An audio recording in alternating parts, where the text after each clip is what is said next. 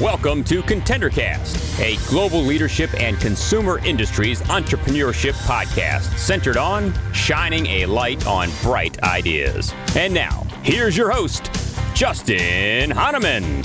Thanks for listening, thanks for tuning in, thanks for downloading, thanks for subscribing and following. It's Justin Hahnemann, the ContenderCast. We're shining a light on bright ideas. Today we're in the world of watches. I can't even wait for you to meet RT Custer. He's got an incredible company called Vortic Watch Company. RT, so great to have you on the podcast. Thanks, Justin. Great to be here. So good to have you. I had so much fun, not only figuring you out and kind of looking at some of your background, but also looking at your products are really, really cool. And I've got so many questions for you. I can't even wait to dive in. Let's do this first. So how about share a little bit about you and your background before launching Vortic? Yeah. So Vortic Watch Company started in 2014 on Kickstarter. But prior to that, I was basically a college kid. You know, I grew up on a Christmas tree farm in rural Pennsylvania. So that was about 20 minutes outside of a small town called Reading, about an hour and a half away from Philadelphia is where I grew up. I was a fourth generation farmer and small business owner. Nice. And an only child. And so my parents and my grandparents kind of groomed me for entrepreneurship. It was always the side hustle of the family. Everybody had a corporate career. Right. Christmas trees weren't necessarily the most profitable business at that point, and still aren't. But that was my childhood was learning how to run a business and working. I mean, I spent pretty much all afternoon and every weekend helping my family run this business. All throughout school and college. I studied industrial engineering at Penn State. Where Me too. School. I didn't go to Penn State, but I'm an IE. I love it. There you go. Imaginary engineers over here. I got that all the time. And I loved supply chain and logistics and just data and all that kind of cool stuff that went into it. And so my first job out of college was with Walmart in logistics engineering. And I was solving some of the biggest problems for the world's largest retailer for my 2-year stint in corporate. And that was about all I could do working for somebody else. I went out on my own with my friend Tyler here in Fort Collins, Colorado. I moved here after school for Walmart originally. Oh, wow. And then we started Vortic Watch Company on Kickstarter. Amazing. What a cool background and different. And I always love to ask my guests that question because what's really neat about it is there's no one path, right, to getting to, being an entrepreneur or being in a place where you are today with the brands that you've brought to market. Why the watch business? Give us some history on why you chose this segment to dive into. Well, I love learning how things are made. I love the history behind, especially how things are made. I really like manufacturing. I think that's why I got into engineering originally. My parents, saw me playing with Legos a lot and thought maybe I should be an architect because I love building things and creating things. But I mostly love just knowing how things work. And watches was really Tyler, my business partner's idea from the beginning. He was the watch guy.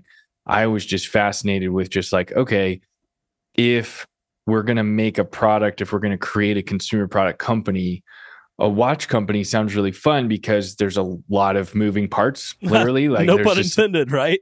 Right? Yeah. I mean, there's just a lot going on in a little mechanical watch. It's a luxury business. And so we're serving a clientele that they don't need what we're making. And so the process of purchasing this thing is kind of a fun thing. And so we get to be part of some of the most fun and interesting conversations with our customers. I like to say we're not saving lives, so nothing's ever urgent. Sure. If something's urgent in our business, we've done something very wrong is what we usually say. It's a luxury item. Yeah. Yeah. And then watches and running a watch company, even though we manufacture them here in this building and we are a manufacturing business, it's a marketing company. All we do is tell stories, especially with what we do specifically, which is upcycling antique American pocket watches and turning them into one-of-a-kind wristwatches. that, I mean, literally every single watch has a story. We have the story of how we started the company as, young American entrepreneurs, having no idea what it was going to be like to start a wristwatch manufacturing company. And then you have the story of what I call the great American watch companies that made these old pocket watches 100 years ago, the ones that were upcycling. So there's just so many layers and levels of the historical and manufacturing stories that marketing is, it's done for us. The products sell themselves. I love that. What a cool idea. So where did you begin? Did you begin with, okay, we're going to start a watch company. Did you already know you were going to be taking older watches and then upcycling those? Or what did that early days look like when you got started? Yeah, well, so we had a bunch of ideas on the golf course at Penn State. 12, nice. 13 years ago. And we filed some patents for some different ideas on wristbands and like how to make a watch that would be really cool and different. And then we realized that all of our ideas were going to cost a fortune to prototype and bring to market. And so we were just like, okay, what thing could we do that doesn't seem too difficult, that would be a really good brand builder and like first product? Sure. And we did a bunch of market research. We went into jewelry stores and pawn shops and bought old watches that were fairly cheap to try to figure out if basically we're trying to solve the problem of, can we make a watch in America? Because whatever we did, in 2013, when we were really pulling all these ideas together, American made was very popular. It still is, but like that's what everyone was talking about at that point. Sure. And so we're like, okay, how do we make a watch in America? Most watches today are made in Switzerland or China. We could be those guys. We could be the two men who figured this out, right? And that was the original concept. And then we stumbled on the fact that old pocket watches were made here 100 years ago. And most people don't know that America was the Switzerland of the world in the early 1900s. Not at all. And so that's when I just, my marketing brain turned on, and I just loved the idea of basically educating people on like these old pocket watches were made here 100 years ago. Nobody uses pocket watches anymore. They get scrapped for the gold and silver of the case. So we can upcycle them, and we can figure out how to make the bigger parts like the crown and the metal case to make it a wristwatch. That's way easier than making the movement or the little gears and springs. And so the industry calls it a pocket watch conversion, but we put that idea, we thought it was not necessarily our idea, but we thought it was a pretty novel idea. And we put that idea on Kickstarter in 2014 and accepted pre-orders for what we call the American Artisan Series, which is what we still make today. That's so cool. You guys can check out all the watches at vortecwatches.com. Very cool. All the different collections. So did you start with one or multiple, or, what did it look like early days? Because it's evolved now and you've got like collections and you just launched the military edition. Like, what did it look like when you first started? Yeah. So we decided from right in the beginning on Kickstarter to name the watches or the lines or the models, if you want to call them that, based on where the old pocket watches were made 100 years ago. Got it. Okay. So makes sense. Like an Elgin pocket watch made in Elgin, Illinois, we called the Chicago. And so today, if you go on the site, you'll see the Chicago 498. And that is the 498th watch we've made using an antique Elgin pocket watch. Got it. And so if you follow that thinking that, so the Springfield 588, the Lancaster 191, so those numbers increment, is that right? Then as the next watch from that area comes in, is that how you think about it? Yep, because every single watch is one of a kind. So they all have their own name and serial number that goes with them. And so, we've had a lot of fun basically not only telling the stories of those old watch companies like Elgin, Waltham, Illinois, Hamilton, et cetera, but also talking about the stories and the history of the place they were made in. Like most of these watch companies and the buildings don't exist anymore. Right. It's so crazy. But Elgin, Elgin was the world's largest watch company. At one point, they employed over 3,000 people, and that's not far from Chicago. And so there's just so much history and so much like entrepreneurial history. There's so much to learn from. And yeah, we love talking about that. And obviously our customers enjoy having that piece of history on their wrist. I'm sure. Yeah, very, very cool. Now, neither you or your partner, I don't believe, your co-founder, came from the watch industry. So how did you find people that knew how to take an old watch and make it new? Yeah. So I'm an engineer, and Tyler studied math, and he really likes, again, how things are made. And so he's self-taught machinist. So he's the one that takes all of we take a chunk of metal right here in this building and turn it into a watch. And so he's basically taught himself how to do that process on YouTube across the last, 10 years, with some expert help and consulting and stuff like that. Sure. But as far as the watchmaking, a watchmaker is a whole different level of engineer. And it's like somebody to have the skill to take apart a Rolex from, let's say you find a Rolex from the 1970s, to take that apart, clean it, oil it, and put it back together. There are schools that teach you how to do that. There's watchmaking schools. They mostly focus on Rolex, Omega, and the other big, luxury brands. So to find people that not only were good watchmakers, but also loved American pocket watches and the antiques. We're not talking vintage. We're talking 100 years. It's basically the equivalent of, like, how there's a Jiffy Lube and a car shop on like every corner in Main Street America? Right. Those are watchmakers, right? Like, you can go to school to become a watchmaker and learn how to fix a Rolex, learn how to fix some basic watches. To be able to restore 100-year-old American pocket watch is a whole nother level of watchmaking. It's like finding a mechanic who specializes in Ford Model Ts, sure, which there's probably 3 of in America, right? Like, totally. And quite literally, there's less than 20 watchmakers in the United States that can do what our watchmakers do. And we employ almost half of them. Wow, that's crazy. Yeah. Okay, so did you know there was a market for this when you started? In other words, how did you know if all the time and effort to take old watches and make them new again would sell? Well, that's why we used Kickstarter, because we had no idea. I mean, we didn't know. Anyway, we were kids. We were 22, I think, at the time. I think Tyler was 21. Like, we were babies. Like, we had no idea what would sell. We had no idea how to run a business. We didn't know anything like that. We had no idea how to make a watch. So we put the idea and prototypes on Kickstarter, and we basically called that minimum viable product. And we said, hey, if you want to invest or pre-order this product through Kickstarter, then we'll sit down and figure out how to make it across the next 6 months. It took us about 1.5 years to actually figure out how to make it. Thankfully, our first 60 or so customers that ordered on Kickstarter were really patient, most of them. But we used minimum viable product and Kickstarter to prove product market fit, because from 2014 when we launched until 2021, we sold more watches than we made every single year, every single month of every single year. We couldn't keep up.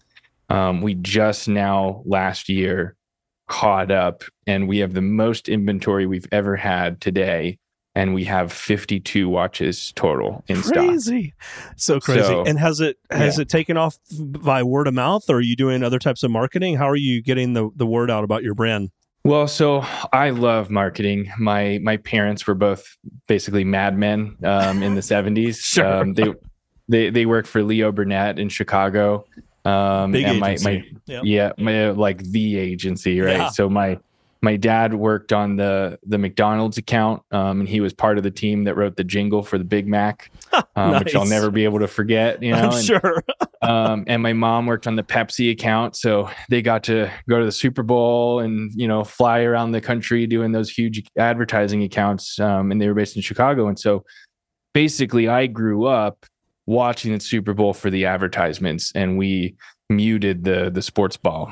A lot of people do that. and that was my life. And so I love marketing. It's everything I do. My favorite form of marketing is email marketing. And it's my favorite because it actually works. Most advertising and marketing, like Facebook ads and all these things, it doesn't definitely work, and you don't own the asset. an email list. So Vortic Watch Company's email list is roughly 40,000 strong. Our goal by the end of the year is to get to 100,000. But every single time I hit send on an email, we sell a watch 100% of the time, every time. And this year, now that we have inventory, we're sending 2 emails a week. We used to send just one. But I wrote this. It's called an automated email journey, or a welcome series is what a lot of people call it. And I wrote it years ago at the advice of a friend. And it's a set of 20 emails that when you sign up for Vortic's email list, you get them automatically every 3 to 5 days. Got it. And it's all written from me and my voice. It comes from RT at Vortic Watch Company, so you can decipher it from our weekly email newsletters. And I tell you, here's the background of the company. Here's our first product. Here's how we launched the business. Here's some of our favorite watches we've ever made. There's about 12 of those emails that are basically answering frequently asked questions that I know these people have, and that's why they signed up for our email list. Sure. And we've found that about 4 months into that email list and people getting those automated emails, they start making purchases. And that's it. That's amazing. And what a great idea to have it kind of routine. Like, that upfront communication is set and standard, and it's a mechanism, you know what I mean, that you've used and you've probably refined over time. And now you have it so that it's for all those. 40,000 is an amazing list. When you think about upcycling watches, is there an abundance of supply, or do you have to go search high and low to find them? Yeah, great question. So we work with estate buyers, especially estate auctions. So every day, Justin, somewhere in America, a jewelry store or a pawn shop goes out of business. And it's the circle of life or the circle of business life, Sure, right? And these pawn shops, especially, they have a bunch of pocket watches that they forgot about. And a lot of the pawn shops are scrapping the gold and silver of the case, leaving the movement dial in hands, the inside of the pocket watch, which is all we need, totally scrapped.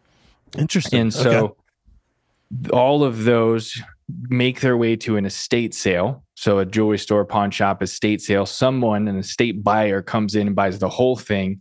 They sell the Rolexes to somebody, the gold to somebody else, the diamonds to somebody else. And I am the only person in America that buys more than 100 pocket watches at a time through these outlets. Wow.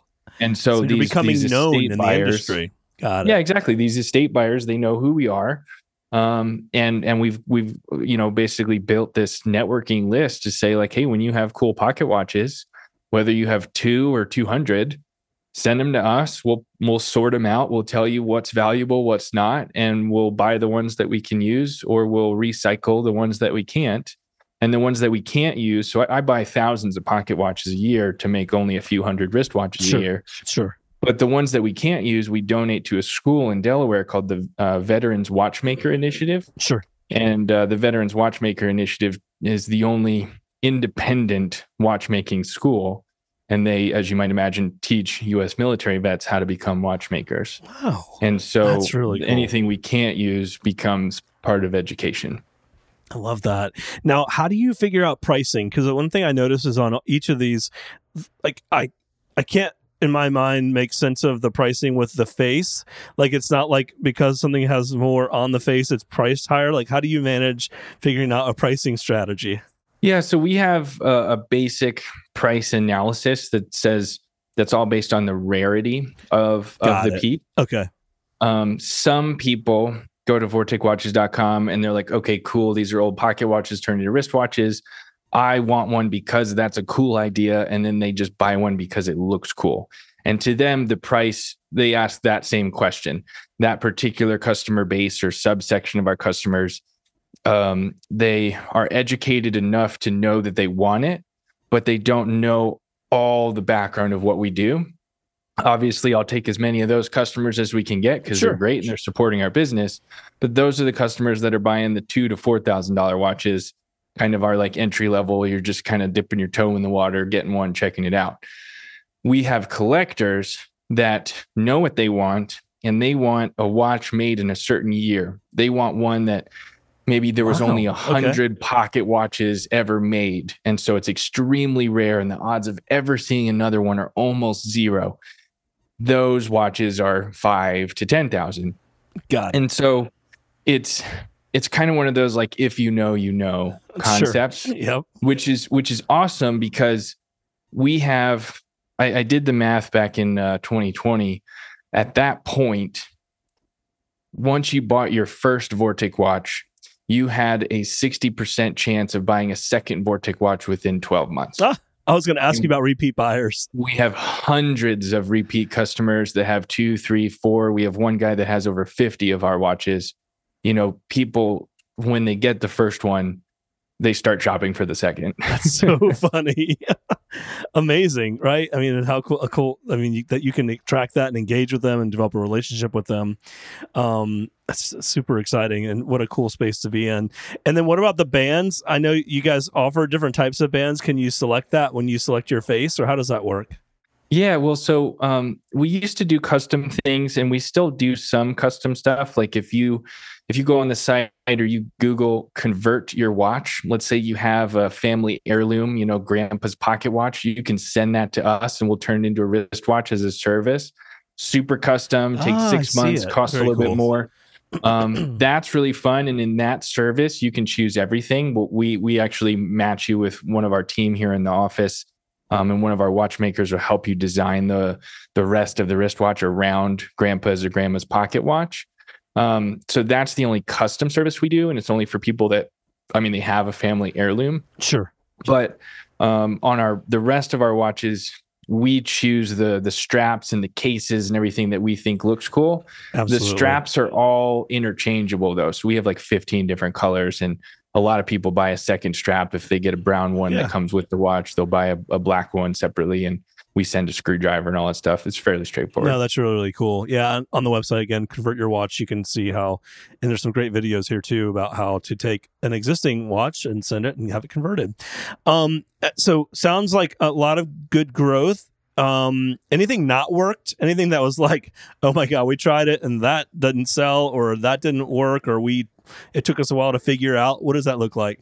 Well, we've been coming out with new things all the time.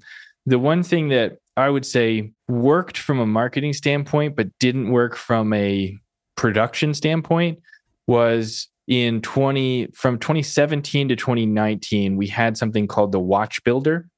And on our website, you could design and customize a watch from the ground up. So you picked the pocket watch you wanted, then you picked the color of case you wanted and the strap and all that stuff. And we shut that off in early 2020 because I think partly due to the pandemic and partly because of, I call it the Amazon effect. People did not want to wait 6 months for a custom watch, having to buy it up front. The customizability was great and people loved, messing around with that. But we had multiple problems with that. One is now we have a single point supply chain where I'm taking that exact pocket watch that you chose, putting all the same things that you wanted on it and customizing it for you, which takes a lot more logistics internally. Sure. And then two is that like analysis paralysis. There were so many options, there were so many things. We ended up having to basically do Zoom calls with some customers saying like, okay, let me help you kind of narrow it down. It's like, well, I picked this one, I picked that one. So we thought it was cool. And from a marketing standpoint, it was great. People spent, hours on our website, which is fantastic. Sure, right. But that wasn't as good of an idea as what we started in June of 2020, which we call the Watch of the Day. It's super simple. Every single day, Monday through Friday, we release one new one-of-a-kind watch that we chose and we handcrafted based on what we know is awesome. And when it sells, it's gone. It's gone. It's immediate gratification. It's manufactured urgency, but literal urgency because they're all one of a kind. So when it does sell, it is actually gone and somebody else owns it. And that's why I think starting in mid 2020, we sold every watch we made for a year and a half. I mean, it was just, minutes, some of these things, so that's a good example of something that didn't work that we pivoted and now works extremely well. I think it's amazing. Is there an aftermarket? Like, okay, so now someone's been a collector and they're like, I might want to sell it. Maybe it's increased in value since then. Do you think about, or do you take product that has been sold and offer a marketplace for resellers or anything like that? I've had a few people ask me that, and we've considered doing that. It's just not a very big market. A lot of our customers, they're buying these as heirlooms for their children. Absolutely. And they're one of a kind. So they love them. And I can't speak for all of my customers, but I do have a lot of customers that like, they just love these watches so much and they would never, resell them. Right. We have, a few weeks ago, one of them popped up on eBay and it actually sold on eBay for more than I sold it to the original customer for. And that's happened a few times. So, I would say 2 or 3 a year get resold that I see. I'm sure it happens more frequently than that, but until that becomes I would say an issue or a bigger thing, we just focus on selling the watches that we make. Makes sense. I asked you what some things that didn't work. Any other piece of advice you'd offer toward the entrepreneurs or the founders that are listening to our show? Things that you've learned over time that have, made it successful to build this brand over time? Maybe 1 or 2 things. Yeah. So we actually got sued by the world's largest watch company in 2015. Oh, the Swatch Group. Wow, that's not fun. And that was a 6-year legal battle that I'm actually writing a book about. It's called Upcycling the American Dream, the story of Hamilton B. Vortic. And I love the title. That's cool. Thank you. Yeah. So the first thing through just so many learnings across 6 years of fighting a federal lawsuit and trying to grow a business. So we actually got sued before we shipped our first watch. Oh, why? So it was a trademark infringement case, and all the details are going to be released on this Friday. Actually, it's vorticwatches.com vorticwatches.com/victory. And because fast forward, the good news is we won. So it's my David and Goliath story, but I did not ask for help until 2019. So it was about 4.5 years of trying to take the brunt of this myself, for the company, for my business partner, Tyler, like just trying to figure it out, try to own it. And we started asking for help in 2019, and help poured in, our customers, in a David and Goliath story, obviously that helped us a lot, and people were just like really on our side. And then to a lot of people, a lot of our customers told me it felt like America versus Switzerland in some ways. Like we were really trying to, we're trying to represent American made. We're one of the few American watch companies. Right. Totally. And they almost took us down. And so, that's the first answer to your question is, when you major. Need help, just help. Open your mouth and ask for it. And there's so many channels to do that. And the second one is entrepreneurship is lonely, but it doesn't have to be. And my call to action there is I've joined probably 6 different masterminds in my life. And I love the concept of masterminds to the point where about a year ago, I purchased a mastermind as a business. And now my other business and my other business partner and I run a mastermind for entry-level entrepreneurs called Fast Foundations. But I've joined and been a part of so many mastermind groups, and it's just, the concept of a mastermind, I think, is just so valuable, and being able to sit down and everybody signs an NDA, so you can say anything you want. You can literally ask for help. You can go deep, and then also the reciprocal of it and helping somebody else that needs help in their business, especially now that I've been through a lot and it's been a decade. I have some value that I can share, and being able to move the needle for somebody else is like really, really cool, especially when they become a friend. So yeah, ask for help and get in the room, like go join a mastermind. Those are my 2 things. Such great advice. Man, so excited for you and the brand. Before we go, I got to ask you the name of the company, Vortic. Where did that come from? Like Vortex and TikTok, a beautiful clash of old and new. Vortex and TikTok. I love that. I always love to ask. It's so cool. Hey, listen, This is so great having you with us. You got to come back on down the road, share more stories with us, and of course, revisit. You'll have your book out by then. We definitely will have you back. Share with our audience where they can find you, connect with you, buy product, etc. Yeah, vorticwatches.com is the best. That's V as in Victor, ORTIC, watches.com. And then I'm on Instagram and LinkedIn. It's just RT without the periods, like Robert Thomas, RT Custer, Custer. I love it, man. So great having you. I'm excited for you. Glad you got through and what had to be a tough and challenging, couple of years, right? With that lawsuit. And I mean, it's just, we'll have to talk about that and unpack that on our next episode. But hey, so great having you with us and look forward to staying in touch, having you back on. Thank you, Justin. Yeah, I think the book will come out in the summer, so I'd love to be back on and talk about it. We'll make it happen. Thank you. The Contender Cast is powered by Contender Brands and is the top global consumer industries entrepreneurship podcast. You can find additional Contender Cast episodes on worldwide podcast platforms, including Apple Podcasts, Google Podcasts, Amazon Music, Spotify, iHeartMedia, YouTube, and other preferred podcast platforms. If you would like to be a guest on the Contender Cast, connect with us at contendercast.com.